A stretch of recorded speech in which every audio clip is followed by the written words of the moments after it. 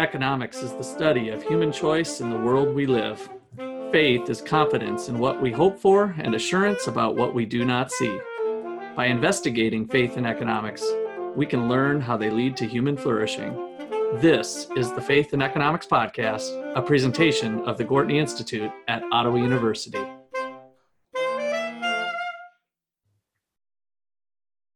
Welcome to our show today. I'm Luke Graham, the co-producer and graduate assistant for the Gortney Institute. With us, we have Dr. Russ McCullough, the founder of the Gortney Institute, and Wayne Angell Chair of Economics. We have Dr. Justin Clark, the Menard Family Professor of Philosophy and Ethics. We have Dr. Peter Jacobson, the Gortney Professor of Economic Education and Research. And finally, Nate Johnson, my fellow producer and graduate assistant. All right, so I teach personal finance and have learned through teaching it, as well as personal experience, that human beings have trouble with sacrificing today to save for tomorrow. And so today we want to explore that a little bit more and some maybe biblical areas of that issue, as well as empirical items that have come up with marshmallows, believe it or not. So Dr. Clark, can you run us through this marshmallow experiment and why it was done and what it's all about? Sure. So it's called the Stanford Marshmallow Experiment, kind of like the Stanford Prison Experiment, right? Slightly different outcomes. And I think we've done a podcast on the Stanford Prison Experiment before, so listeners can go back and listen to that.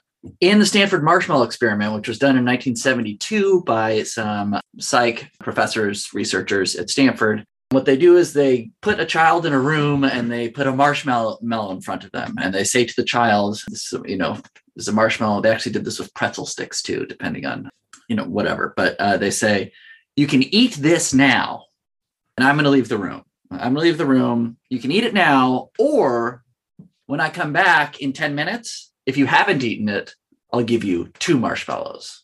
And so for children, this is the decision of whether or not they can eat the marshmallow now, which is something that they want, or, it's just 10 minutes and then you get double the return, right? And obviously the results of the study are that some children do and some children don't wait for the 10 minutes. And that's not surprising. But what was surprising was that the same researchers followed these students throughout their lives. And the result of the 1972 Stanford study was that students who were able to wait the 10 minutes and receive the 2 marshmallows, that is, they were able to delay their gratification. These students had better SAT scores, better educational attainment, lower BMIs, lower body mass index, and a bunch of other life measures. So it turned out that these students in this 1972 study did better across many facets of their lives, right? It's not just that throughout their lives, they were able to get more marshmallows, right? These students seem to perform better on a number of tasks. And one of the things that this was taken to show is that the ability early on to regulate in this manner and to kind of sacrifice now for consumption later. This is a really kind of basic character trait, something that is very useful and is useful across a broad range of domains. But a lot of people also took this as showing that this is basic in the sense that it's difficult to learn or unlearn and seems to be a character trait that once, is kind of sticky, if that makes sense. Yeah.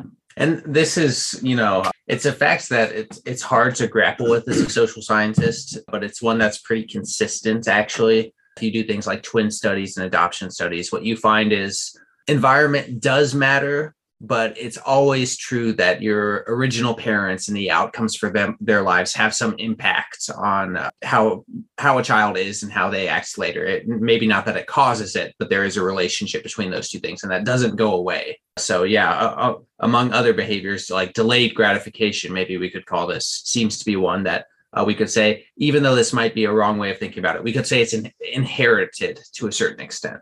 Would you agree, Justin? So there's a debate in social science about whether traits are genetic or environmental. Right. And so this is, I think, what you're getting at. I think nature versus nurture. Yeah, nature versus nurture. And it seems like a lot of traits, and you're getting at this with your discussion of twin studies, seem to be at least strongly or partly genetic, right? So this idea that humans are a kind of blank slate seems to be empirically not supported by the evidence. But I think it would also be a mistake to think that because there are genetic components that these traits are all genetic. Right. And I don't take you as having said that either, right? No, I don't agree with that. I think that it's a false dichotomy and to say that, they're either genetic or they're either nature or nurture. Right. I don't think it's all nature or all nurture, but surely both of those things come into play. And I think that has to be the answer. One thing that came to mind with the kids that they probably wouldn't have been thinking, although maybe some of them did, was there risk in waiting? So I'm guessing that most of the kids, if mom and dad was involved, especially, that if they were told they were going to get double the quantity after 10 minutes, they pretty much in their minds had 100% certainty that they were going to get double. But in life, if we're waiting, there's a risk factor that, well, maybe they lied to me, or maybe it's not going to be true. And so it's better to grab the single marshmallow now. That a bird in the hand is better than two in the bush, so to speak. Well, mom and dad weren't involved. So it's it's the man in the white coat saying this, right? But one of the criticisms, and I think you're hitting us on the head, one of the criticisms of this experiment was that children from low-income families might have exactly that kind of thought process, right? That I don't get the opportunity to get these things. And I know I've been promised things in the past that haven't come to fruition. So there are these kind of confounding factors. And there's a criticism within the past 10 years, a study, I think it's called the Bing study, but it's not related to Microsoft Bing or whatever. I think it's one of the authors' names, where these confounding variables are thrown in, and they say, look, it's also the case that students from disadvantaged backgrounds have a reason to doubt the doctor, and therefore to account for an element of risk that maybe children from well-off parents don't have to take into consideration. But let's lay out why it might be the case anyways. Let's set the possibility that the experiment was wrong aside, and let's lay out why it would be the case that children who don't eat the marshmallow tend to have better outcomes, as we generally measure good outcomes in their lives. And I think to do that, we can kind of get into economics and interest rates and lending and borrowing. So a classic way to think about borrowing money or lending money is that when you lend money, you're delaying current gratification because you could use that money for something else, right? You could use it to consume. You could, buy a new car, or you could, go to travel to some different country, experience something fun, go to a theme park, go to Disney World. But instead of doing that, you choose to put your money in an institution that's going to lend it out. And the response that you're going to get from that is, by lending out money today, you're going to collect that money plus more in the future. And so if this study is truly predicting success, maybe the reason it is because when people take this mindset of delaying their gratification, it tends to be the case that throughout life, you can delay gratification and accumulate more wealth, or delay gratification and accumulate more success. There's all sorts of things, but lending and borrowing is maybe a good way to think about this. And one of the classic examples I think of is the book by Irwin Schiff, which is, How an Economy Grows and Why It Doesn't. And there's even a cartoon version of this that you can read for, elementary school kids. And he talks about fishing for a day. And, if you actually, there's somebody, if you want to increase your number of fish, what you could do is forego fishing for a day and spend that labor making a net. And in that case, you won't have any fish for that day. But if you're successful on making the net, then it allows you to catch more fish the next day or whatever, right? And so that would be foregoing that fish for that day in the hopes of getting more fish later on. And I think what you're getting at with savings is, and investing, you can do that too. But it's not only that you get more later on, this is how economies build wealth, right? Because when you save in, a free economy, that money can be lent out to somebody else who has a productive project for it. Yeah, that's exactly right. In economics, we have something called a production possibilities frontier. This is just like a line that tries to illustrate the fact that there are trade-offs between things. And so if I give you some fixed amount of money and I tell you with this money, you're allowed to buy candy bars or t-shirts, and you go to the store, there's a lot of different combinations that you can buy, right? If I give you $100, you could buy all 100 candy bars if they're $1 each, or you could buy just 20 t-shirts if they're $5 each, or you could buy some combination. But the point is, the more candy bars you buy, the less t-shirts you can have. That's the production possibilities frontier. This is true of consumption and savings and investment as well. The more consumption you have, the less savings and investment you have too. And that's exactly what Justin is talking about. If you lower your consumption of fish for a day and are hungrier today, you can save and invest more for tomorrow. And the more people do this, the more that your future production possibilities frontier grows. In other words, there's always going to be a trade-off, but now maybe instead of being able to get 5 fish a day with your net, you can now get 20 fish a day. And so if you want to make another net, well, you don't even actually have to forego a full day of fishing anymore, or, all 5 fish for the day. You could fish for just 1/3 of the day and make a net the other 2/3. And so not only have you increased your consumption possibility, you've increased your ability to invest and make more nets. So there's sort of this compound aspect to investment. And then you can sell those nets to somebody else who doesn't want to sacrifice fishing that day, who's a pretty good fisherman like me. And I would just buy the nets from Peter, who isn't as good at me at fishing. And then we have another shot of growth of the economy. So I think part of what Adam Smith brought to the table very early on in 1776 was there's certain institutions that are more conducive to saving and lending. And so historically, if you have gypsies and vagabonds, I'm watching the 1883 show right now where they're moving across actually from Texas up to Oregon. And it was the wide open Wild West. As you're moving along, you're not stationed in a place to where you could save. And so everything has to be portable as you're moving with your wagons around. Same is true if you don't have a decent police system, court system. If you are stationary, but there's a lot of thieves around, you don't have institutions in place to be able to do this saving function that has the benefits that can lead to greater wealth creation. And that gets to the heart of why private property is important, right? Because it's even if there are police, if something is owned in common, there is the incentive to consume as much of that as possible, right? The bird in hand is better to consume right now because there's no guarantee that if you abstain from consuming it, that other people won't consume it, right? So you put 3 children in that room and you say, here's some marshmallows, you guys can all eat them now. Or, if all of you abstain, I'll give you more later. All one kid has to do is eat all the marshmallows themselves. Yeah, we quickly run into the tragedy of the commons. Exactly. Which is certainly an aspect of the Wild West as well, that you had the wide open space of the buffalo, and we might as well kill the buffalo to get them as quickly as we can because everybody else can, nobody owns them. And so property rights were critical to establishing the wealth that we've come to enjoy here in the United States.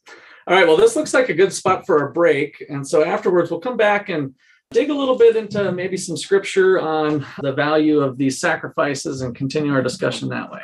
We'll be back in just a bit. Please visit our website. There you'll find our events, blog, and swag shop. Follow us on Twitter and Instagram at 123 Poverty Sucks, or on Facebook at Gortney Institute for updates on our activities and research.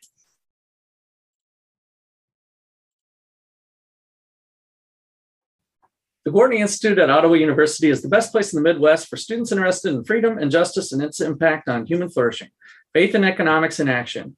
If you have some high school students that are interested in these types of issues we discuss, we've got a great affiliate membership for high school students. All you have to do is attend some of our programming. We've done some Bitcoin book clubs and presentations like our Inflation Fools and other upcoming events that you can check out on our website. If you're interested in something like that or have a high school student that is, contact Justin, Peter, or Russ today. If you enjoy our podcast and want to support our work, please consider a one-time or recurring donation. Please visit donate.123povertysucks.org. All right, so we're back, and I had to do a little Googling on sacrifice in the Bible. Of course, the greatest sacrifice was from Jesus Christ dying for our sins. So that, of course, is out there. But then we got into burnt offerings, and it wasn't quite what we were looking for. So I ended up getting into Matthew, and it was the parable of the talents. And so we had 3 people that were asked to do something for their master, and 2 of them went out and doubled what they did. One had 2 talents, doubled it. One had 5 talents and doubled it. And then one just buried it and kind of put it in the mattress, so to speak, which didn't earn any return. And so the master's rebuke back was, "You wicked and lazy servant. You knew that I harvest where I have not sown and gather where I have not scattered seed. Well, then you should have put my money on deposit with the bankers, so that when I returned, I would have received it back with interest." And so there's certainly a calling there to be good stewards of the resources. I think this parable, if we dig a little deeper, has something to do with the heart of the servant. Didn't really, believe that the master was God. And I think we tend to serve plenty of other gods and for the wrong purposes as we go about doing our savings and consumption day to day. So I think there's some messaging there. But I think when your heart's in the right place, there's certainly a calling to be doing some of the saving and investing as part of your life here on earth. So, Peter, what do you think on some of that stuff?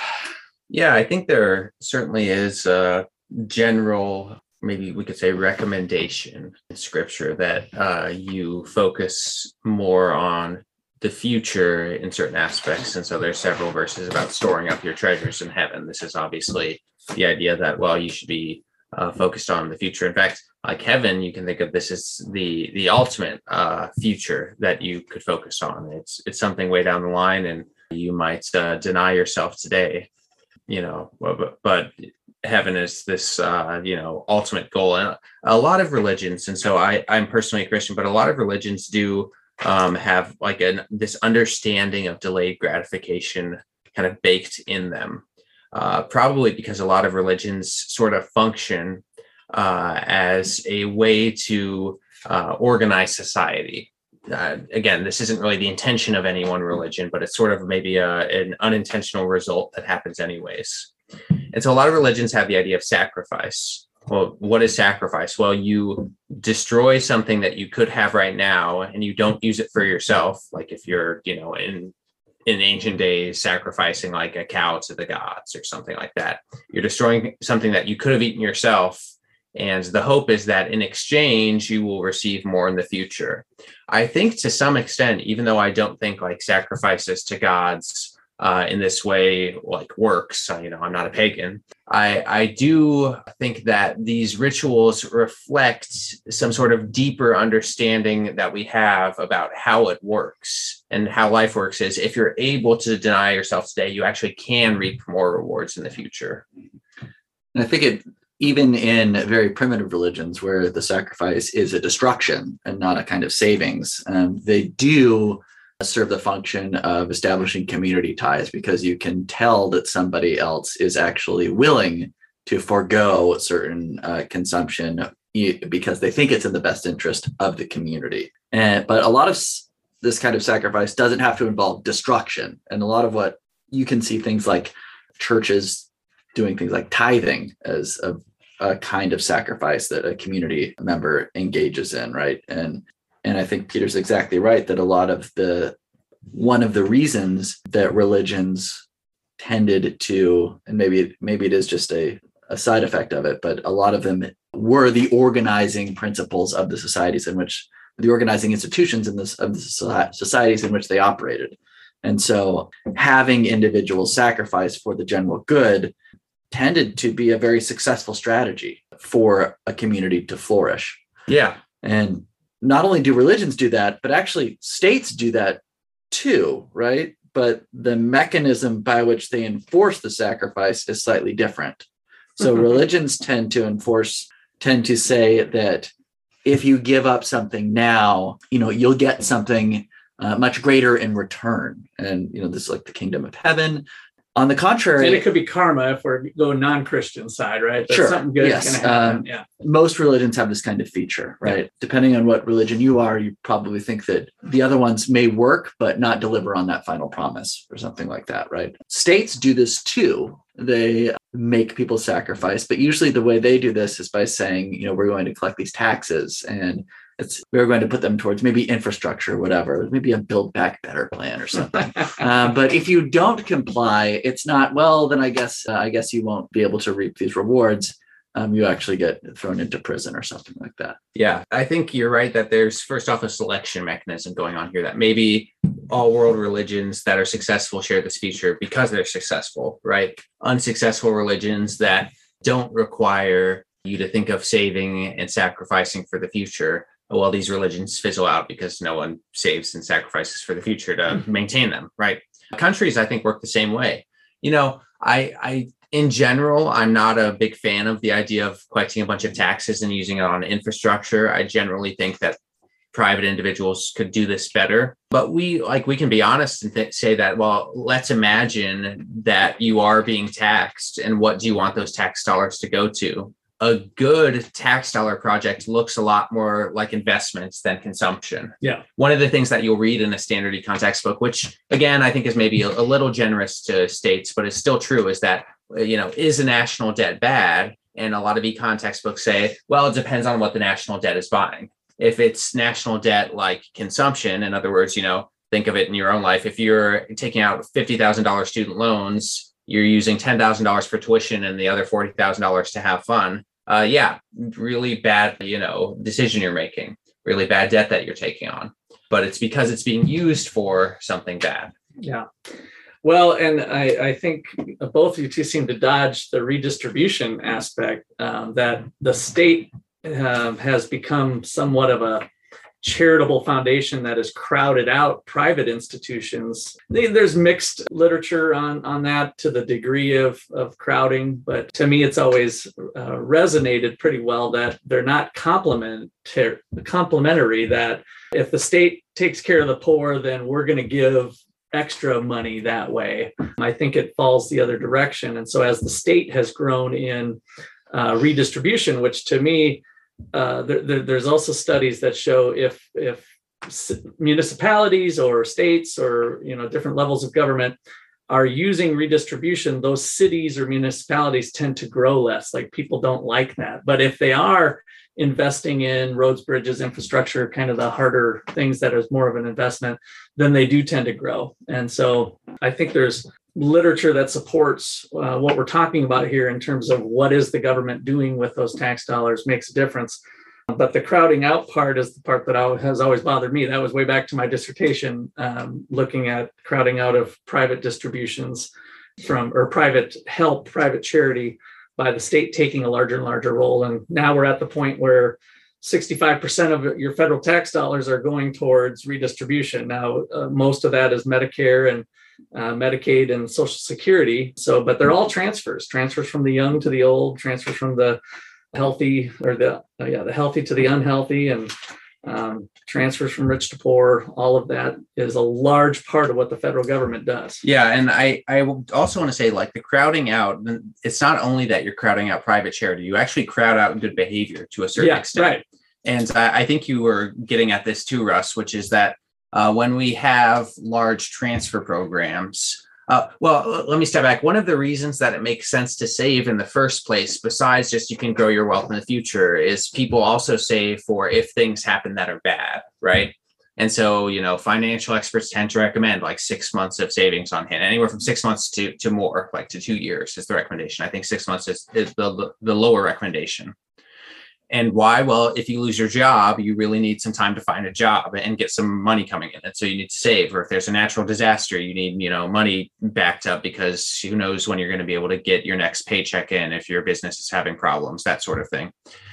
And so when government instead decides, well, we're going to, bail people out, then actually they decide that they don't need that readiness, right? If you know that you have an unlimited stream of unemployment checks coming, or if you think that a big disaster is going to be met with, stimmy checks, every 5 seconds, then you actually don't have that incentive to save as much.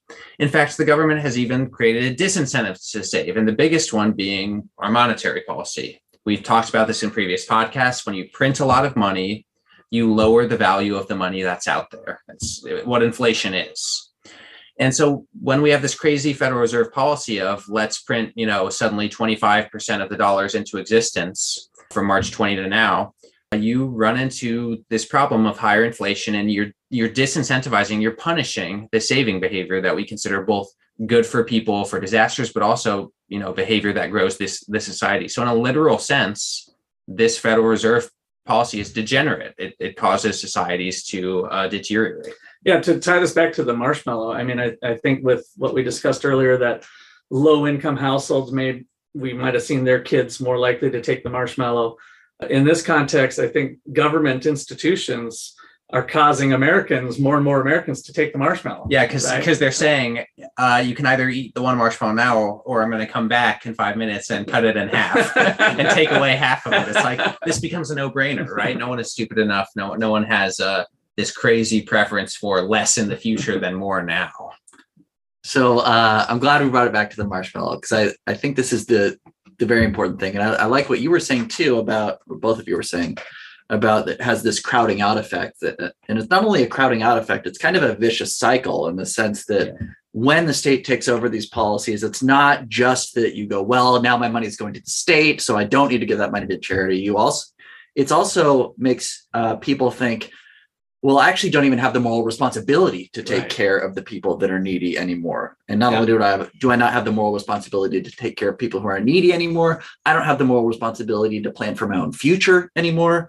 And all of these things get abstracted away from you. And so it creates this incentive structure where, since you don't have the incentive to think about these things anymore, you no longer think that they are your responsibility. And then nobody is actually doing this kind of savings. And in an economy where nobody's doing this kinds of savings, this is a really bad set of collective decisions for everyone to make. Yeah. Now, one of the criticisms of the marshmallow study is they said, well, we reran it recently, and they ran the study with fewer children, but a more diverse background. And they said, we actually didn't find the life correlations that they found in the 70s, right? Children who were able to defer consumption weren't doing better in all of these areas that they were doing in the 70s. And one reading of that is to say, well, maybe the study in the 70s was wrong then, right? But another way to read that study is, well, maybe we have structured society now so that it no longer rewards deferred consumption. Absolutely. That's what came to mind for me right away. And then it's not a criticism of the study. It's a criticism that, oh no, we have given up on these institutions like private property and things that actually do reward deferred consumption. Property. Yeah. And insofar as we think that deferred consumption is something that, is just blatantly and obviously good, this should be really worrying. Yeah, and the blatant and obvious example is to go back to the fishing. Do you prefer a society that's getting more fishing nets and fishing boats and, fishing scopes? Russ has this electric bass finder that he can see the fish under the water.